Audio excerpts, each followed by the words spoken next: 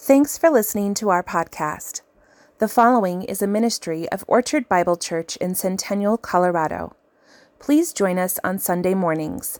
For more details, visit us online at orchardbible.org.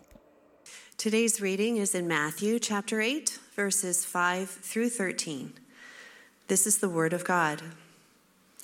When he had entered Capernaum, a centurion came forward to him, appealing to him, "Lord, my servant is lying paralyzed at home, suffering terribly."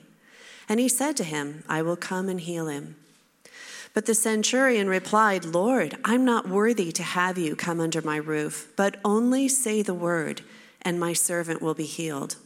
For I too am a man under authority, with soldiers under me. I say to one, 'Go,' and he goes, and to another, 'Come,' and he comes, and to my servant, 'Do this,' and he does it." When Jesus heard this, he marveled and said to those who followed him, "Truly I tell you, with no one in Israel have I found such faith. I tell you, many will come from east and west and recline at table with Abraham, Isaac, and Jacob, and in the kingdom of heaven, while the sons of the kingdom will be thrown into outer darkness. In that place there will be weeping and gnashing of teeth." And to the centurion Jesus said, "Go, let it be done for you as you have believed." And the servant was healed at that very moment. Would you stay standing so we can pray together? Father, we are thankful for those who have gone before us in seeking out the Lord Jesus, seeking him out in faith. And I pray, Lord, that would be what we would do today. And our time together, centered around your word, knowing you are in our midst, would further our knowing of the Lord Jesus. And we pray this in his name. Amen. Please be seated. Well, I like to see people get better. It's good for business when you're in the medical field. And I think you do as well. You like to see yourself get better when you're sick. You like to see those that you care about go in the right direction. But when I think of Jesus, I have no question that he likes seeing people get better as well. He does it a few times in this section of Scripture, we'll see. But I think what he likes even more is faith. He loves seeing a vibrant faith. And that I'm going to hopefully uncover and show you today in Matthew chapter 8 on several occasions here. It begins with a leper. The scriptures say when Jesus came down from the mountain, and you know that the Sermon on the Mount was just before this, great crowds followed him, and behold, a leper came to him and knelt before him, saying, "Lord, if you will, you can make me clean." And Jesus stretched out his hand and touched him, saying, "I will be clean." I wonder if the leper was there at the Sermon on the Mount, outside of the Sea of Galilee, on the hillside, listening. I guess it had a lot to do with whether the wind was blowing. Because when you were a leper, if the wind wasn't blowing in the first century, according to the regulations of the time, you could get within 6 feet of a family member or someone else in society. If the wind was blowing, you needed to be 150 feet, and if I were to measure that, you wouldn't be able to stand in the same room if I had leprosy and the wind was blowing. But the leper was one who came and approached Jesus. We're familiar with distance between people and not getting something that could be contagious. We've lived through quite a bit these last 2 or 3 years. But it was always a two-sided restriction. You keep your distance from me, Nate, and I'll keep my distance from you. That was what we have been told. We've gotten at least used to some of that practice. But when it was the leper's case, it was all one-sided. It was people yelling at him, "Stay away, you're getting too close." It was the leper, as the Old Testament would have him say, yelling as someone got nearby, "Unclean, unclean," pointing to himself. It was someone with leprosy that was forced outside the town, outside the village, outside the camp, to live out his or her days until there was either some miraculous healing or, far more likely, they died outside the camp. This man was one that was known to be, in that time, both contagious as well as a disease that was disfiguring. There's debates about just what leprosy was in the first century. We have a handle on it as medical people today and know it to be a specific disease caused by a very specific bacterium that's in the TB family. Back then, there's a lot of speculation. Was it just a variety of skin diseases? Well, whatever it was viewed as being very contagious and concerning, hence the restrictions, even in Scripture, not just among people who just didn't want to be around you, but there were restrictions.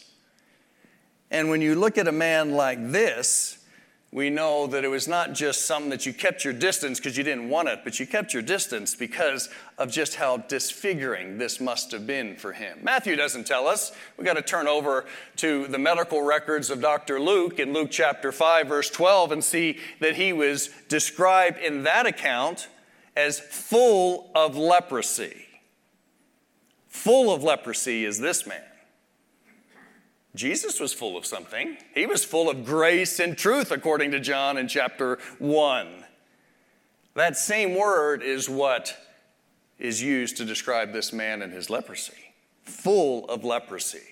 No doubt advanced in its course. No doubt advanced in the disfigurement of the face. No doubt advanced in terms of the extent of whatever leprous rash, injury to the digits that were deformed. It would not be hard to tell that this man was getting close to you by just looking at him, if he was, as Luke describes, full of leprosy. Matthew is more succinct. He gets to what is important to him in the story, and he leaves out the scene of what must have happened when he says in verses 1 and 2, "Great crowds followed Jesus, and behold, a leopard came to him." He leaves out the horror that must have overtaken that crowd as a leper got near. The old men being pushed out of the way, but normally courteous people as a leper got near. The people turning their eyes, and as they did, pulling out a handkerchief to cover their face. Mothers covering both mouth and eyes of a little one so she wouldn't see this man either getting his disease or seeing the disfigurement that was there right close by. But the leper, it says, knelt down before Jesus, saying, "Lord." Matthew focuses on this man with leprosy and what he did. He approached Jesus, first of all. He approached him confident that this is where I need to be if I'm going to seek healing. This man can do something about it. He approached with reverence. The scriptures make clear, both Luke does as well as Matthew does, as they describe this leprous man coming to Jesus, that he knelt down, a sign of reverence, a sign of really worship. And he says, not teacher, not good person, not doc. He says, Lord. So he approaches Jesus. He approaches him with reverence in both posture and his words. And he approaches him in faith because he says, if you will, you can make me clean. He approaches in faith. The man with leprosy was ahead of his time, the best I can tell. He was ahead of his time because though Jesus had begun some healing ministry, and you can look in the different gospel accounts, when this story takes place, and it's written about in Matthew, Mark, and Luke, it's early on in each of their accounts. So we don't know exactly how far into Jesus' ministry it was, but it's safe to say it was early on. And there are some descriptions of some healings in each of those three gospel accounts prior to the leper's interaction with Jesus that talk about Jesus doing some healing. But there's no example there's no indication that Jesus had healed someone with leprosy. In part because Jesus had always healed by being close up to somebody, touching them or being near them. And no doubt those with leprosy had kept their distance so far. Appropriately so, they were supposed to. And it would be inviting the angst and anger of people of Capernaum or any other place to boldly get close to Jesus the way this leper did. He was ahead of his time because the best we can tell, he was asking Jesus to do something that he had never done before. Heal someone that had this degree of disease and this particular disease. He was ahead of his time in showing faith. He didn't know the writer of Hebrews, who would write a few decades later in Hebrews 11, verse 6, "And without faith it is impossible to please God. For whoever would draw near to God must believe that he exists and that he rewards those who earnestly seek him." This man with leprosy was living out Hebrews 11, verse 6, decades before the writer of Hebrews put it down for us as a model, as instruction. And what was the reward that this man received for approaching? The distance that he knew was now gone. The distance he knew between, first of all, he and God was now gone. He was in God's presence. His faith, however fledgling it might have been, was rewarded by Jesus' healing and Jesus' affirmation of him wanting to heal and receive this man. God himself had reached out, had stretched out his hand and touched him. You thought there were gasps as this man approached Jesus and fell down.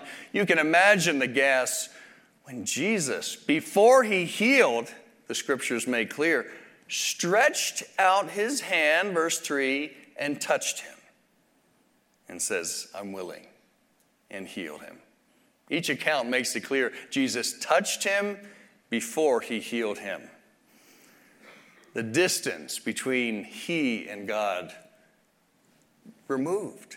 And the distance between he and society and his family and his friends now removed as he was healed and told to go in and show to the priest, according to the Old Testament regulations, you've been healed, and to go through the process of being readmitted into society.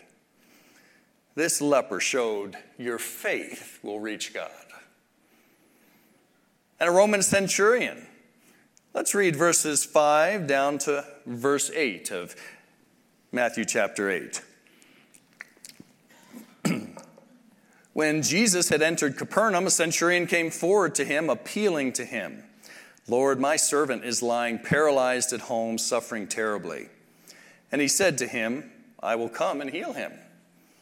But the centurion replied, "Lord, I am not worthy to have you come under my roof, but only say the word, and my servant will be healed."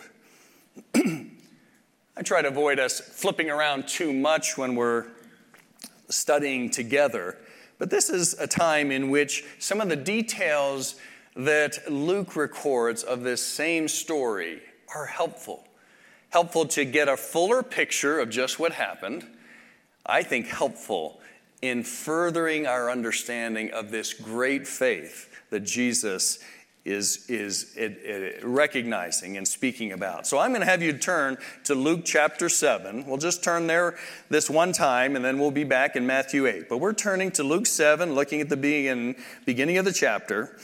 And we're looking at, starting in verse 2, again, the same story with some details that Luke records. Details, and here, let me make sure you're interested in this. Because Luke shows us that at least on this day, the best we can tell, the centurion never met Jesus.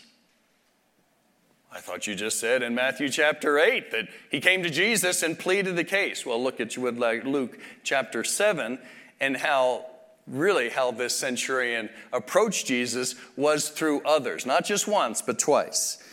Luke chapter 7, verse 2.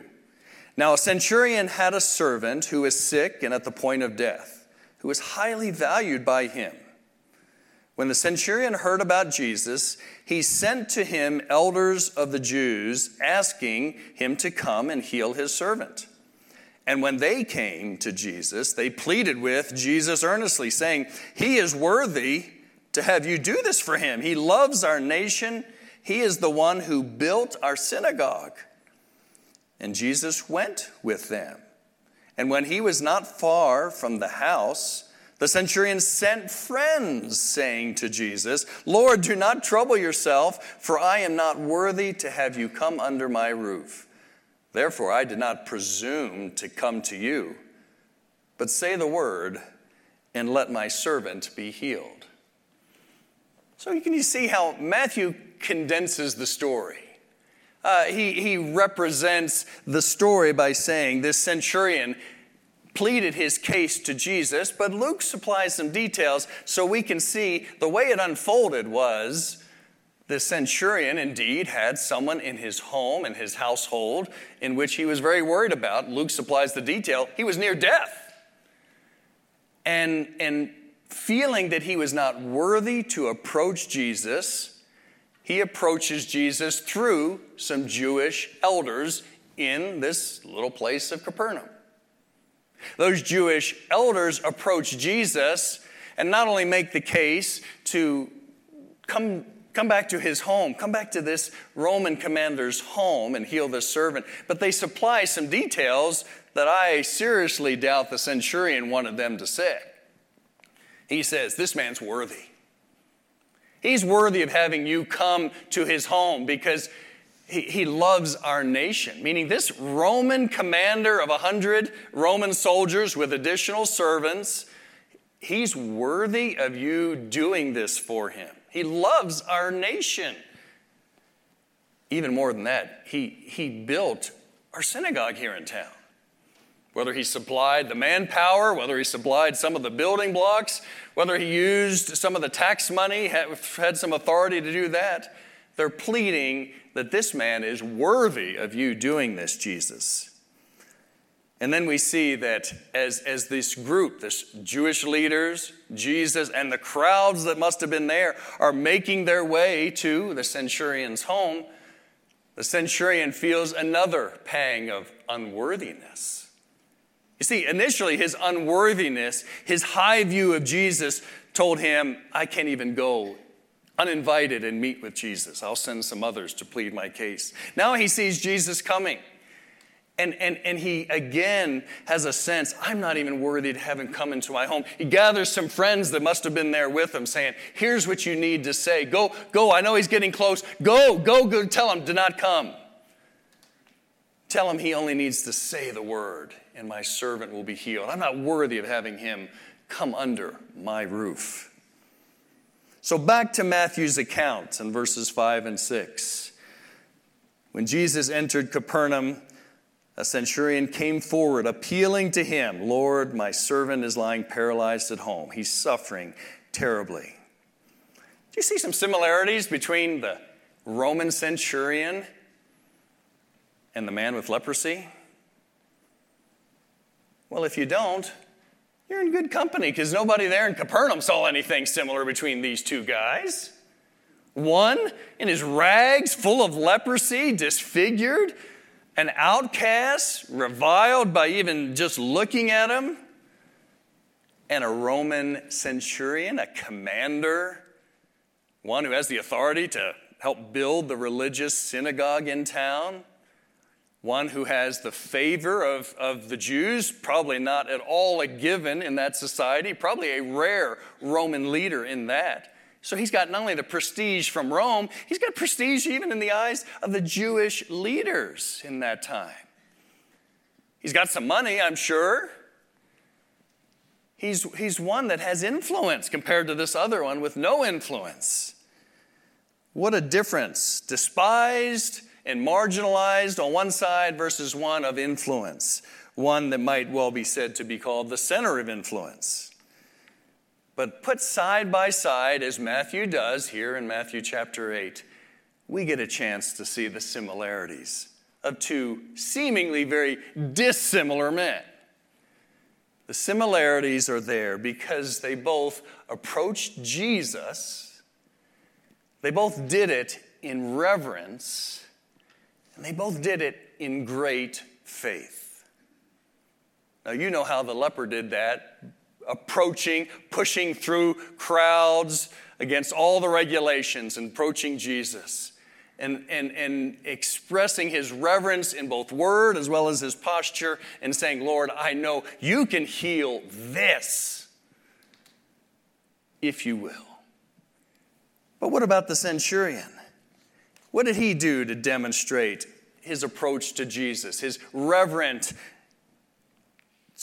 for Jesus and his great faith? Well, first of all, he did come to Jesus, even if now we know from Luke, he came by a delegation of Roman elders.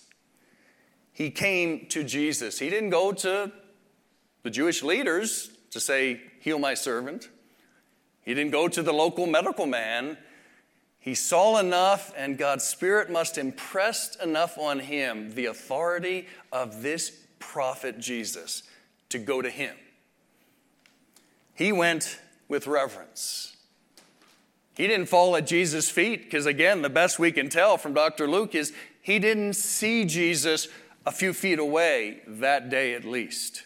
He kept his distance out of reverence for Jesus. Not just once, but twice, saying, Jesus, don't get any closer to me. I'm not worthy.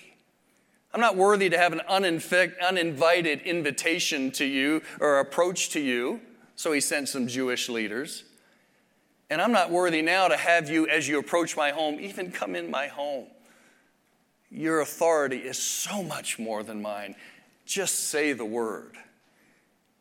And it was in saying the word that Jesus, I think, must have taken such note. You know, so far, the best we can tell, Jesus had healed diseases by touching people or being that people were brought to him. And now we have one who maybe saw some of those healings, maybe didn't, and just heard the accounts. But now we have one who says his authority is so great, all he needs to do is say the word. And this servant, he doesn't need to touch him. He doesn't need to be in the same room. He doesn't need to examine him. He has the authority that if he just says the word, that my servant of mine will be healed. And when Jesus heard that, the scriptures say he marveled. He said to those who followed him, truly I say to you, no one in Israel have I found such great faith. Now, where had Jesus been in his lifetime? Well, 2 years, 3 years, maybe in Egypt. Pretty small. I don't remember much from when I was 1.5 years to 4.5 or whatever that time frame was. I doubt he even met many people of faith in the true God there. So his whole experience, apart from just some toddler years, was in Israel. And so basically what Jesus is saying is, on all the earth, I have not found anyone with this kind of faith. In all of this promised land, I have not found anyone with this kind of faith. The Creator is literally admiring the created. You say, are you stretching the mountain? What do you mean he's admiring? Well, the word says, the Holy Spirit in the Greek uses a word that is variously translated, astonished, admired, marveled at. It wasn't like Jesus just kind of raised a little eyebrow when he saw this faith. It wasn't like Jesus kind of said, that's pretty cool. No, Jesus was astonished. He admired, he was marveling at the faith of this Roman pagan who is expressing this kind of faith and confidence in this person, Jesus.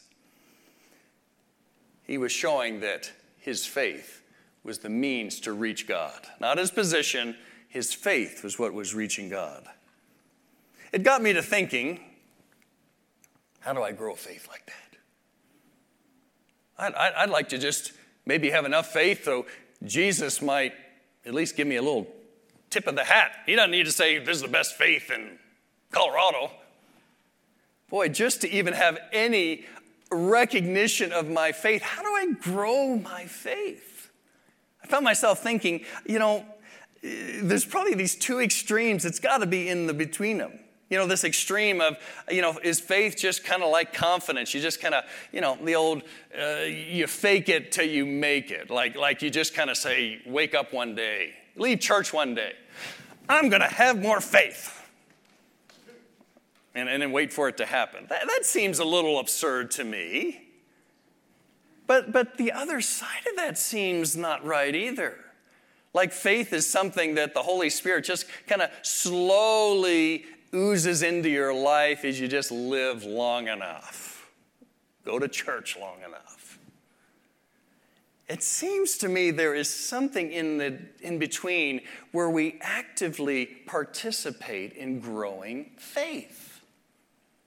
And I think this centurion shows us at least two ways in which we all might have access to growing faith. The first thing I see in him is that he has a high view of Jesus. And he did not have this book, certainly didn't have the New Testament. He didn't have so much of what you and I have to be a basis for a high view of Jesus. And yet, this man had a high view of Jesus. This wasn't a guy that had low self-esteem, so everybody he's looking up to. He was not a leper on the outside of town, ostracized, of no reputation, of no value in society. This man may well be considered the most influential person in the town, at least in human standards. Century, 100 years, centurion, 100 men under him. He's got power, he's got influence. And actually by his own good behavior, people skills, whatever, he's got a great reputation. Probably highly unusual, but he even has a great reputation in this town. This is not a man who needs to go to self-esteem, self-confidence classes at the local rec center on Friday evenings. This is a man who recognizes the power and position he has, and yet sees this Jesus as so much higher than his authority, so much higher than his position. He twice shows us, particularly in Luke's account, he doesn't feel like he deserves to get even close to Jesus, at least physically speaking. It's towards the end of this same chapter. We'll get to it, not today, but we'll get to a story of Jesus being in the boat with some disciples. Disciples who've seen more miracles, more healings than this guy, this centurion. Disciples that have heard a lot more teaching than this guy, because they've been walking around with him. But a squall comes up on the Sea of Galilee. Jesus silences the Sea of Galilee. You remember the words, "Be still." And what does it say at the end of that account? And it says that when they saw this, they marveled, "What sort of man is this? Even the winds and the sea obey him." What would the centurion have been like had he been in the boat? Jesus quieted the storms. He would have looked over at Peter and said, "Saw that coming." What's the surprise, guys? Why are you so shocked? And if he was needling them, maybe as iron sharpens irons might have said, where's your faith?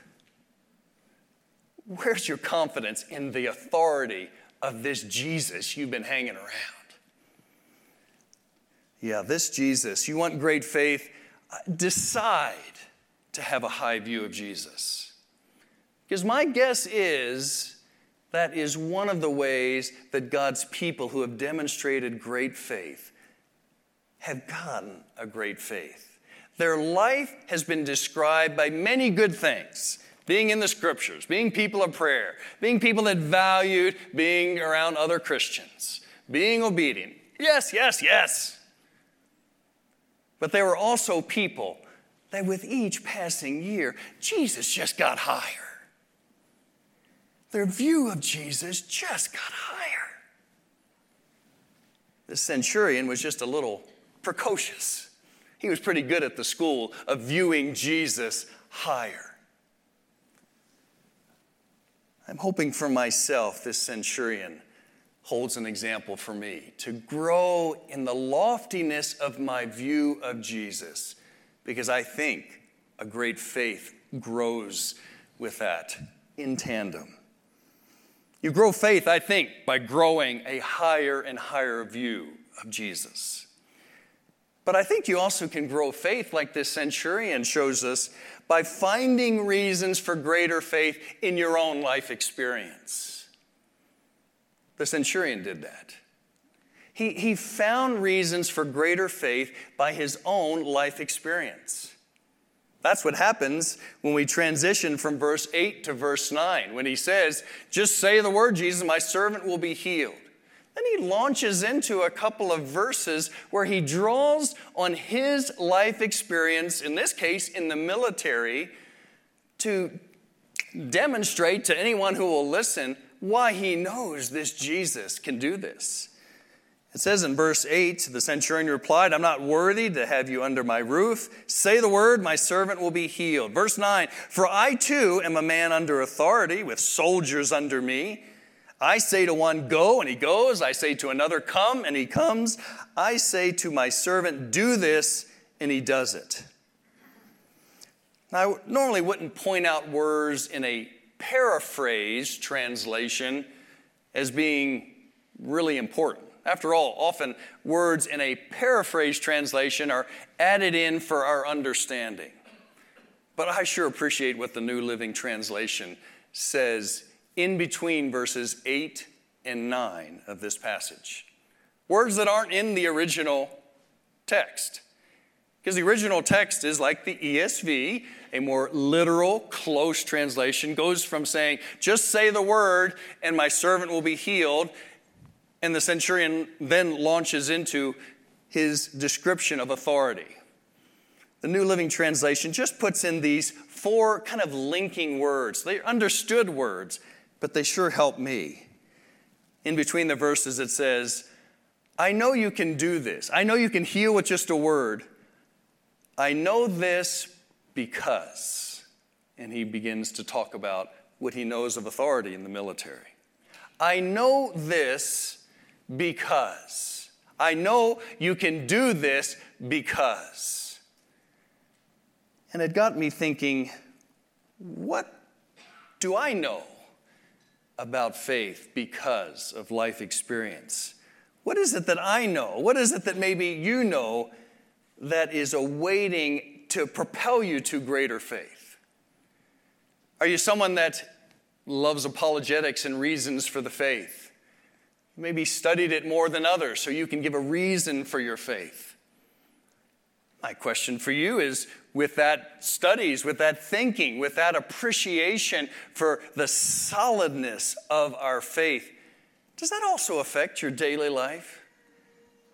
Does that confidence that you have in your faith translate into confidence that God's not going to let your kids go, even though it seems uncertain right now? That God's going to see your small group study, despite the tensions in it, get through it by God's grace? Does your confidence from apologetics extend to the real life growth in faith that you have trust that God is still on the throne despite what the news says? Do you have a hall of faith, a great cloud of witnesses in your life that maybe could grow your faith more than it already has by simply reflecting on what God's given you in that gift?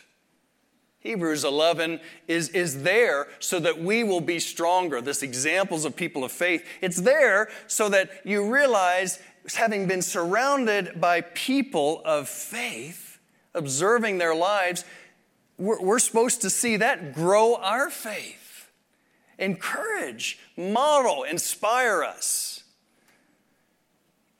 Some of your great cloud of witnesses, I know some of my hall of faith, sits near me every Sunday. There's even some on the other side of the aisle. That's hard to say when you only sit on one side. What is it that you might reflect on the examples Not perfect examples, but your hall of faith that God would invite and use to strengthen your faith. Are there few things more tremendously encouraging than seeing somebody weather a storm? A storm you say, I don't know if I could have gotten through that. Is it few things more encouraging than seeing somebody walk a lifetime, 8 decades, 9 decades with Jesus? You know, I think our all around us, there are opportunities that we can find reasons for greater faith through our life experience. Some of you love studying the sciences. How can you not study the sciences and echo what Johannes Kepler said 250 years ago? That science is thinking God's thoughts after him. Isn't it tremendous to love a field and see the complexity of what God has made and see that as a basis for faith? There's a reason for greater faith for every mom here who had an opportunity to see that little one who was maybe just a half inch on an ultrasound screen, now 14 or 15, walking around the house, grown up, as tall as them, asking, Mom, I've done the dishes. What else can I do? The journey that they have seen from this little half-incher to a teenager, much less one who grows up. I think some of the best smiles are when you get to those grandparents' age and you see that son or daughter of yours looking out and loving your grandchild and maturing and selflessly caring. We are all surrounded by opportunities for greater faith. We get to Peter's mother-in-law. The story is shorter here. It begins in verse 14 where it says, And when Jesus entered Peter's house, he saw his mother-in-law lying sick with a fever, and he touched her hand, and the fever left her. She arose and began to serve him. You know, the leper and the centurion had something in common. They approached Jesus. They had great reverence as they did it. They demonstrated great faith. But there was something about Peter's mother-in-law that she couldn't participate in that same journey. How can you reach God when you can no longer reach? When you're disabled, when you're exhausted, when you're so depressed you can't even lift your head off the bed. In her case, it seems to be a physical illness. Some speculate, since they mention fever, that it could have been malaria. And if you've seen somebody, as I'm sure some of my brothers and sisters that have grown up in Africa, you've seen somebody with 105 fever with malaria, you realize they cannot even barely close and open their eyes, much less get up and reach out to Jesus. Peter's mother-in-law is sidelined and frail. And regardless of our age, there's times, for any number of reasons, those of us of faith can find ourselves like that. Once active, once able-bodied, once able to contribute. And for a season, it might be short, it might be a very long season. Any number of reasons in which the ability to reach out to God in the way we once did just seems so much compromised. I thought back as I considered that possibility, I thought back to where I left just 2 weeks ago after being at our church here on a Sunday morning. And Sandy and I went to a funeral. Someone that I don't know if Sandy remembers meeting. I remember talking with him 2 or 3 times, maybe about 10 years ago. And despite being someone who had walked with the Lord for many years and was very able-bodied till his early 60s, began to experience a significant decline from dementia, early onset dementia. This is a man who is vibrant in ministry. If you've ever eaten over the years at the Solid Grounds coffee shop, he was instrumental, if not the lead person, getting that started. But as we saw the pictures on the screen at his funeral and heard not just the great testimony of his life, but then began to see the pictures and realize the last 6 and 8 years were a progression of this vibrant person of faith, no longer being able to read, no longer being able to write, and finally no longer able to even speak. I talked with his daughter that Sandy and I know some others in this room have known over the years. I talked with Candace about him. And I said, what did you see? Because I said, I'm seeing in Peter's mother-in-law that here was likely someone who was a faithful servant. When she's healed, she gets immediately back to serving. And she's unable to do that. And others helped her in that need. We don't see it in Matthew, but we see when this story is told in Mark and Luke that on the way, Jesus' disciples, including Peter, were telling him about her decline and her illness and pleading that he would stop by the house and see her. So we see where others are advocating for another who is compromised in their ability to reach out in faith. We see the beauty of that. We see the beauty of that even when some people, four people lowered a man down through a roof and Jesus healed. Commenting in Matthew 9, when Jesus saw their faith, he spoke with the man and healed him. I asked Candace about her dad, and she said, one of the things I observed is that his mind was declining, but his heart and spirit, in a way that I didn't see when he was more active, was attuned to God still. She described the uneven journey of seeking to encourage him in his faith when he was declining. She said there'd be times that I'd take my Bible, take maybe a book that had a great, devotional. He loved the stories of Corrie ten Boom and her faith, and I'd take and read something from that. She said there was times that I'd be teared up, and I'd look up and he was asleep. And then there was times when I'd be teared up, and though he had not talked for months, the tears were in his eyes, and he was experiencing the reminders of the faith that he had lived and known for some time. I said, Candace, what did you experience over those years as you and others sought to encourage his once vibrant faith in a vibrant body to one whose faith now was difficult to pursue, at least on his own, and you all were seeking to come alongside him, to minister to him when he was less able to reach out to Jesus? She said, I made very little progress on the why. Over that decade, he died about 2 months ago, I made very little progress on the why of why this has happened. Why a man like him is being cut down by this disease. But she said, I did make progress on my hope in Jesus by serving and loving him and seeing others do the same.